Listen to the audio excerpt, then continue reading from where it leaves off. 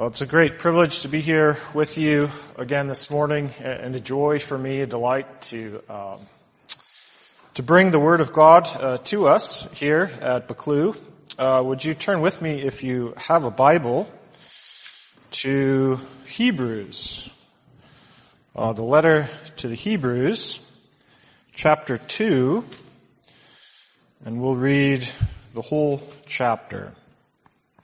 Hebrews chapter 2. Let us hear God's own word. We must pay more careful attention, therefore, to what we have heard, so that we do not drift away. For if the message spoken by angels was binding, and every violation and disobedience received its just punishment, how shall we escape if we ignore such a great salvation?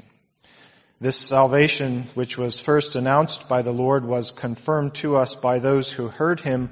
God also testified to it by signs, wonders, and various miracles, and by gifts of the Holy Spirit distributed according to his will. It is not to angels that he has subjected the world to come, about which we are speaking, but there is a place where someone has testified, "What is man that you are mindful of him? The Son of Man that you care for him. You made him a little lower than the angels. You crowned him with glory and honor and put everything under his feet." In putting everything under him, God left nothing that is not subject to him. Yet at present we do not see everything subject to him. But we do see Jesus, who was made a little lower than the angels, now crowned with glory and honor, because he suffered death, so that by the grace of God he might taste death for everyone. In bringing many sons to glory, it was fitting that God, for whom and through whom everything exists, should make the author of their salvation perfect through suffering. Both the one who makes men holy and those who are made holy are of the same family. So Jesus is not ashamed to call them brothers. He says, "I will declare your name to my brothers. In the presence of the congregation, I will sing your praises." And again, "I will put my trust in him."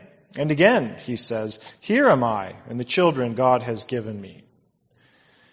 Since the children have flesh and blood, he too shared in their humanity, so that by his death he might destroy him who holds the power of death, that is, the devil, and free those who all their lives were held in slavery by their fear of death.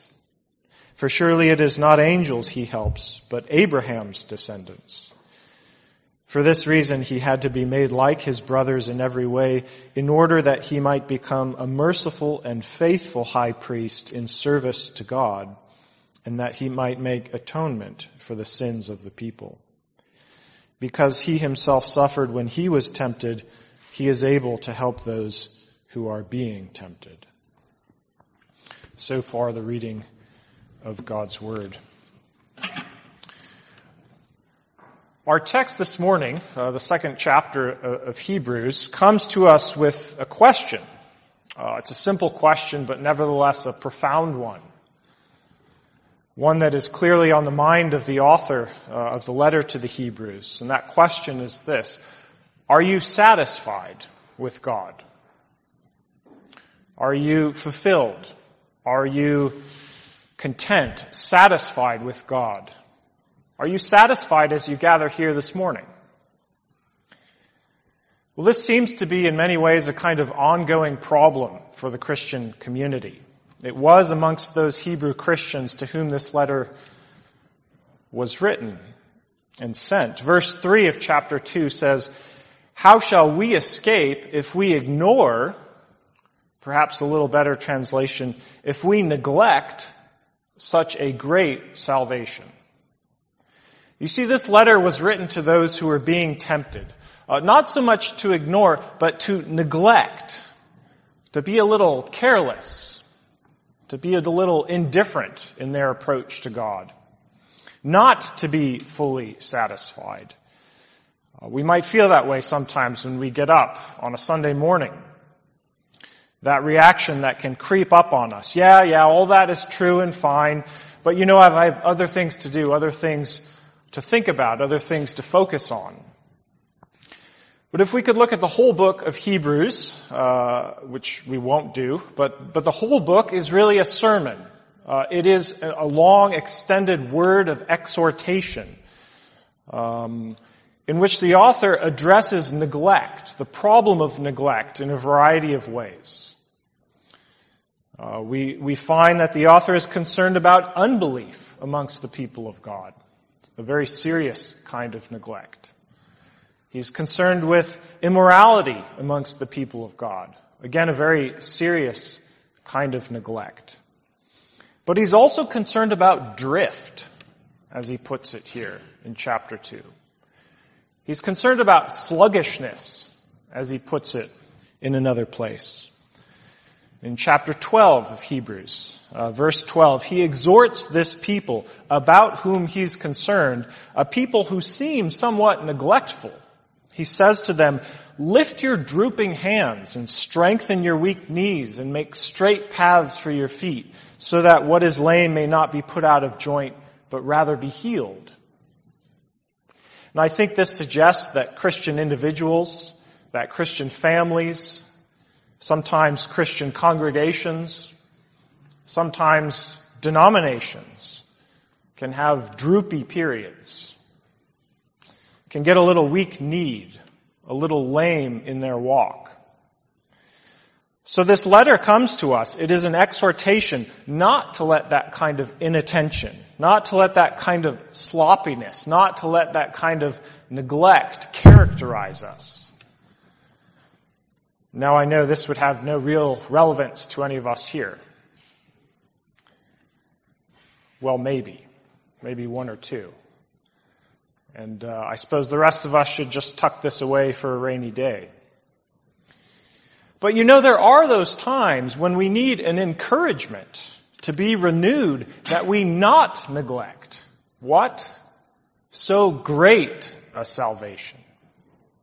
You see, this is the surprising point of the text.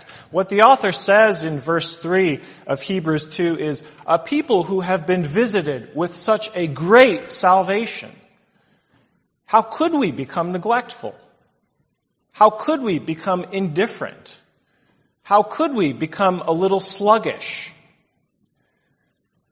Well, it's because we're not thinking clearly. Because we're forgetful.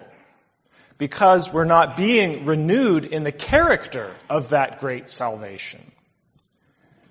And so in chapter 1 of the letter, the author lays out for us something of the greatness of that salvation as we see it in the glory of Christ. When you study history, you see all sorts of people who raise themselves up as if they were glorious.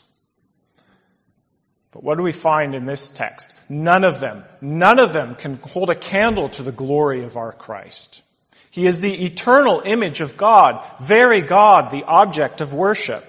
He is the creator of all that we see, the sustainer of all that there is.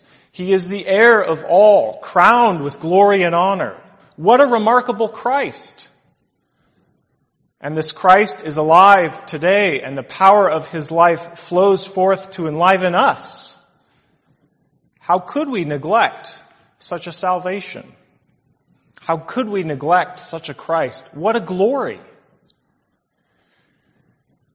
And that may bring us to the struggle of the people to whom this letter was written in its first century context. These people seem to have been troubled by the thought that in a variety of ways the old religion was better than the new. The old religion, in fact, seemed more glorious than the new religion. That the old religion had a temple covered with gold. It had priests in glorious vestments. It had golden vessels to catch the blood of sacrifices, and you could go with a throng to that temple and experience the splendor and the wonder and the thrill of that worship. And who are we now? Well, we're this little irrelevant group whose Messiah was crucified. And we gather in little unimpressive places to worship semi in secret, so as not to be persecuted. Wasn't the glory of the old religion better than the new? You know, sometimes we can look back and think, well, didn't the church in the past seem more glorious than it did in the present, than it does in the present? Wasn't it then more successful? Wasn't it then more important, more significant in the world? Even as Reformed people, I think sometimes we too are tempted to look around and say, you know, there seem to be forms of Christianity that are more glorious and more glamorous, more glitzy, more exciting, more attractive, more apparently fulfilling. But Hebrews 2 would say to us, you know, wait a minute. As you're thinking about that, as you're potentially going that way, you need to remember the great salvation that has come to you by the death of Jesus Christ, by the way of suffering that He entered, so that you won't be surprised about the struggles, the difficulties, the smallness and drabness, the powerlessness, the unimpressiveness of your religion, which, when you reflect on it, is so great. So Hebrews 2 turns to us then to the death of Christ, the Christ who died, the Christ who tasted death for every one of us, for His brothers and sisters, for the children of Abraham, for the many. When we read in verse 9 here that He tasted death for everyone, this is not a denial of our Reformed doctrine of limited atonement, particular redemption. In the context, the author goes on to say that Jesus brings many sons and daughters to glory. Verse 16, the author talks about how Jesus suffered for the children of Abraham.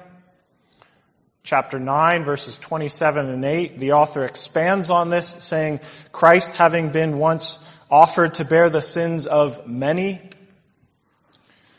You see, Christ had a specific mission: to suffer, to die, to be raised, to accomplish redemption.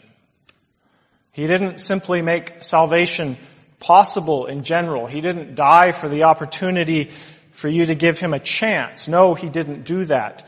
He didn't come on a maybe mission. That's not what the Scripture says. Rather, He came to achieve redemption for His people, the people given to Him by the Father, not the whole seed of Adam, we read, but the spiritual seed of Abraham, for those who are in our text called God's children. God's children. We read that often in Scripture, don't we? It's a common metaphor, the children of God. Paul in Ephesians 2 calls the church the household of God. In Galatians 6, he calls the church the household of faith. You see, the Christian has received the spirit of adoption as sons and daughters. Romans 8, and the Holy Spirit Himself bears witness with our spirit that we are the children of God. Or 1 John 3, see what kind of love the Father has given to us that we should be called children of God. Over and over we are reminded that though by nature we are children of wrath, by the work of Christ, by the death of Christ, we receive adoption and we become children of God. So in chapter 2, the author of Hebrews wants to make the point that Jesus tasted death for everyone who belongs to Him. There's a richness, there's a fullness in what He did in His death. There are none left out. He brings all those who are given to Him by the Father into the family of God. And we dare not neglect that because it's an essential part, a foundational part of that great salvation. And so in these latter verses of Hebrews 2, verses 14 through 18, the author holds up for us in particular the benefits that come to us by the death of Christ.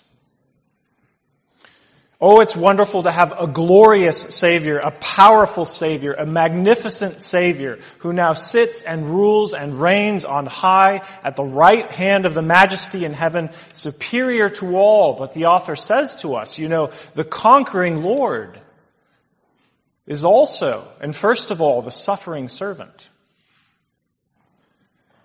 And that glory as we enjoy it, the benefits of Christ as we receive them, the blessings of God as we partake of them, come only through the path of suffering that Christ trod for every one of us who know Him. So Hebrews 2 says to us, know His death. Know His suffering. Because in the first place, by His death, He destroys the power of the devil. We're sometimes tempted to think, who believes in the devil anymore? Who cares about the devil? What difference does it matter to me whether he's destroyed or not? Shouldn't I focus my energy on things that I can see in front of me? But the Scripture makes clear over and over that the devil is the ruler of this world. The prince of the air, the lion that rages about seeking whom he may devour. He is a murderer and a liar from the beginning, the one who epitomizes all of the rebellion and wickedness in this world against our God. And to be told so seemingly simply that Christ in His death destroyed him. That's what the text says, destroyed him. Destroyed His power to kill, destroyed His power to accuse and deceive before the Father. What a great salvation. How amazing that the prince of the world has been cast down, that the ancient serpent has been bound, so that he cannot accuse, he cannot deceive anymore. For those in Christ Jesus, this passage says to us, the devil has no power to kill, to destroy, to deceive, to accuse before God. We are a liberated people in the death of Jesus Christ. What a salvation. What a glory. You remember Jesus as it's recorded for us in the 12th chapter of John's Gospel. As He's looking forward to His crucifixion, He declares, now is the judgment of this world. Now will the ruler of this world be cast out. And I, when I am lifted up, will draw all men to myself. And then John adds, sort of parenthetically for us, he said this to show what kind of death He was going to die. It's why one of the great commentators here, John Calvin, was right when he said, there is no tribunal so magnificent, no kingly throne so stately, no show of triumph so distinguished, no chariot so lofty as what? As the gibbet on which Christ hung and subdued death and the devil, enthroned on a cross. You see, it was in the death of Christ that the ruler of this world was cast out. Because in His death, Christ bore our sin. And in His death, He took away all claim that the devil may have had upon us to accuse us, to threaten us before the Father. And in His death, He brought life. What a great salvation. What a glory. What a foolishness to think that we would neglect it. Well, these verses towards the end of chapter 2 tell us not only about the benefits of the destruction of the evil one for God's people and of our deliverance in Christ, but also the author speaks of how in the death of Christ, the bondage, the slavery, the fear of death is taken away. This is a world that in so many ways is ruled by death. We know that death comes for us all. You cannot escape it. You cannot find a remedy for it. And one of the great truths of this world is that people have often lived and continue to live in a great fear of death.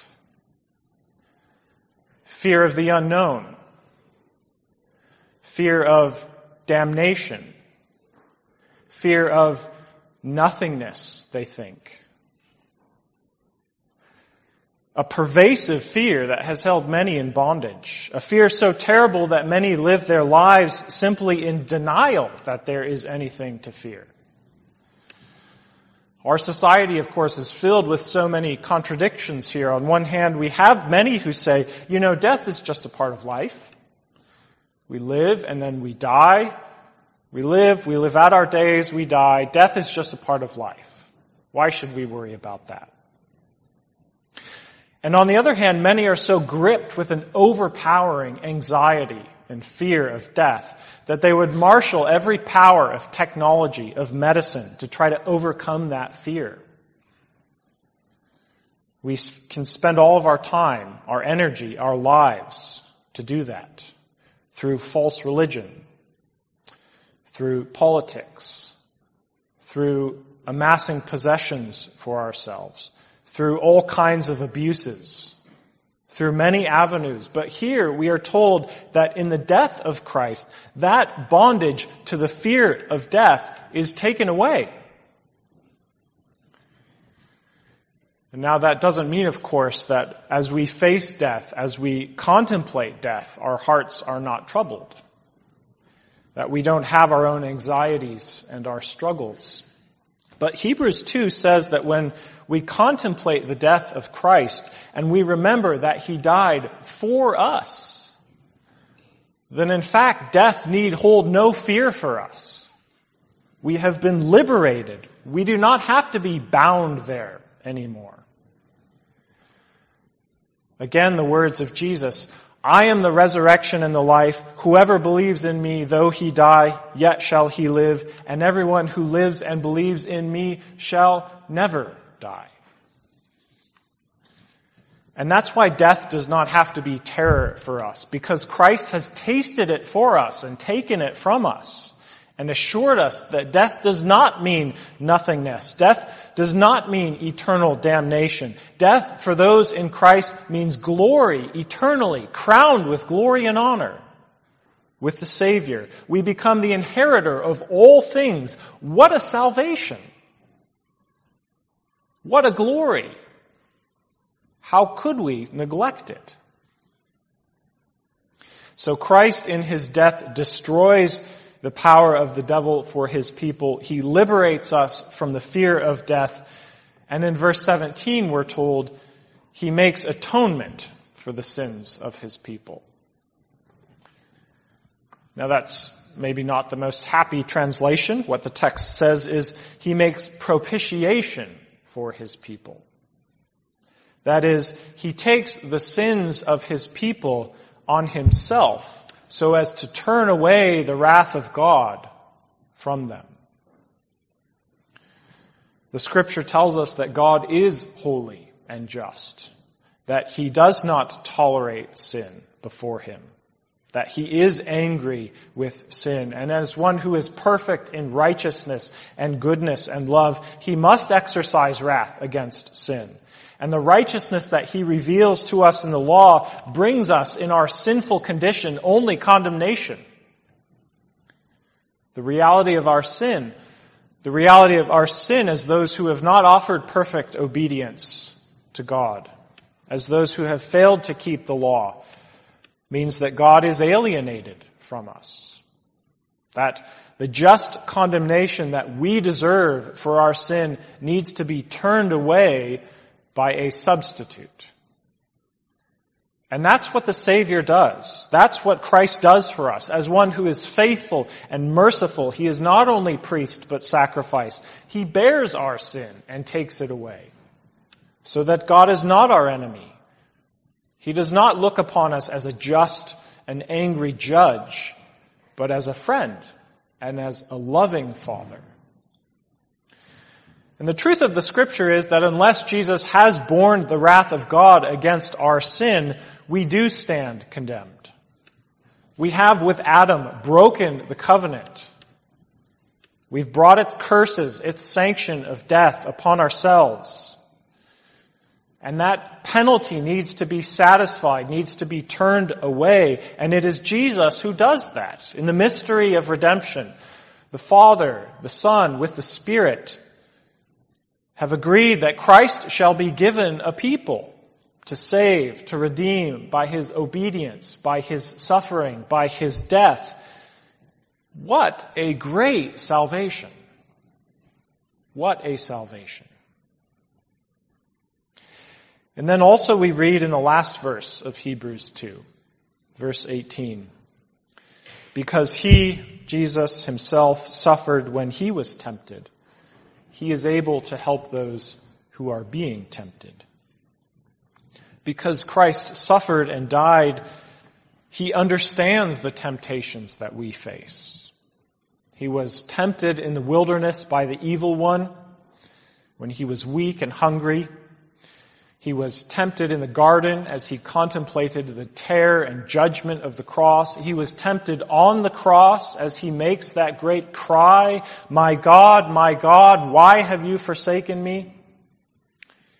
And as He faced those temptations, He came to understand what you and I experience in this world, our struggles. And by His death and His suffering, we are told in the Scripture that He understands temptation. And He is able and willing to help those who are being tempted. We don't have a Savior who is so great and glorious and high and lifted up and removed from us and indifferent to us. But no, we have a Savior who is a faithful high priest who is accessible to us, to whom we can draw near in our weakness, who in His character is faithful and merciful and who cares for us and who will help in the face of temptation. And you see, this is what those Hebrew Christians to whom this letter was written needed to hear, because they were being tempted. They were being tempted to neglect this great salvation. They were being tempted to think that the old religion was better than the new. They were being tempted to think that a religion of greatness and glamour and glory was more attractive, was more fulfilling than their now rather pedestrian and ordinary and sober Christianity. And we have to ask ourselves, is that a temptation to which we are subject? It's certainly a temptation to which the Church of Jesus Christ has been subjected through the ages. Because there are those forms of Christianity that want to say, well, we are the forms of Christianity that would build glorious cathedrals. And we are the forms of Christianity that would have altars of gold and priests dressed in glorious vestments, who would approach God with all the splendor of our creativity, with all the richness of our imagination, who would manifest His power, who would achieve a little respectability, who would have a little status, who would have a seat at the table of our society. And isn't this form of Christianity more in line with the glory of our Christ? And doesn't it show forth His triumph and His success? But our answer has to be no. No, it doesn't show forth the way of suffering to which we are called. It doesn't follow the biblical pattern of first suffering and then glory. And in many forms of our religion, we can find a kind of glory presented to us that would tempt us. Not always perhaps in glorious architecture or investments, but in inventiveness, in the appeal of distinction, in power, in a kind of spectacle that is offered to us, too often of gimmicks and glitz. That constant bustle to be more active, to be more exceptional, to be a little spectacular, to have the right kind of influence, to have a measure of power, to fill our lives with more programs,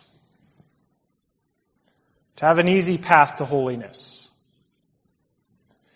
But the book of Hebrews says to us there was no easy path to holiness for our Savior.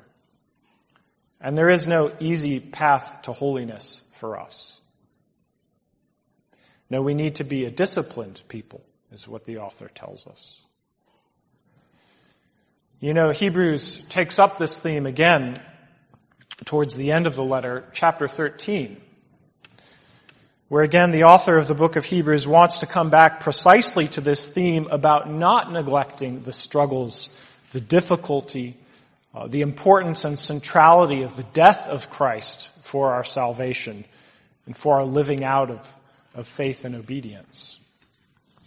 Hebrews 13, we read at verse 11, "The high priest carries the blood of animals into the most holy place as a sin offering, but the bodies are burnt outside the camp." This is a reference to Exodus 29, verse 14, where we're told about the consecration of Aaron as high priest. And a bull was brought before the altar, and the bull was slaughtered there before the Lord. His blood was captured and then used in the consecration ceremony of Aaron. But that text in Exodus 29 tells us the skin, the flesh, and the dung of the bull were taken outside the camp and burnt. They weren't in the tabernacle. They weren't part of that glorious ceremony of the consecration of Aaron. And then what does the text go on to say? So Jesus also suffered outside the city. His sacrifice was not a sacrifice made on an altar of marble. His blood was not caught in vessels of gold. He was not attended by priests in glorious luxury. He was out there with the used up, worthless carcasses, with the skin and the flesh and the dung to be burnt and cast off. That's where our Lord made our salvation. Not in glory, but on the dung heap, if you will. So Jesus also suffered outside the city gate to make the people holy through his own blood. Let us then go to him outside the camp, bearing the disgrace he bore. For here we do not have an enduring city, but we are looking for the city that is to come. Are you satisfied with that kind of religion? Are you satisfied with that kind of salvation? A religion that today is outside the camp, in the place of death, so that we might find life. A religion that follows Jesus in his suffering, so that we might receive those truly glorious benefits of his death. The destruction of the evil one, the liberation from the fear of death, the propitiation for our sins, and help when we are being tempted by every temptation of glamour, of influence, of power. That we might say, no, here we have no continuing city. But we are looking for the city that is to come. The heavenly Jerusalem, in which righteousness dwells. And where our high priest has been crowned with glory and honor. He has inherited all things, and we shall be like him. What a Christ. What a Savior. Let us know him in his suffering and his death, not neglecting all that he has done for us, so that we might know that salvation. Amen. Let us pray.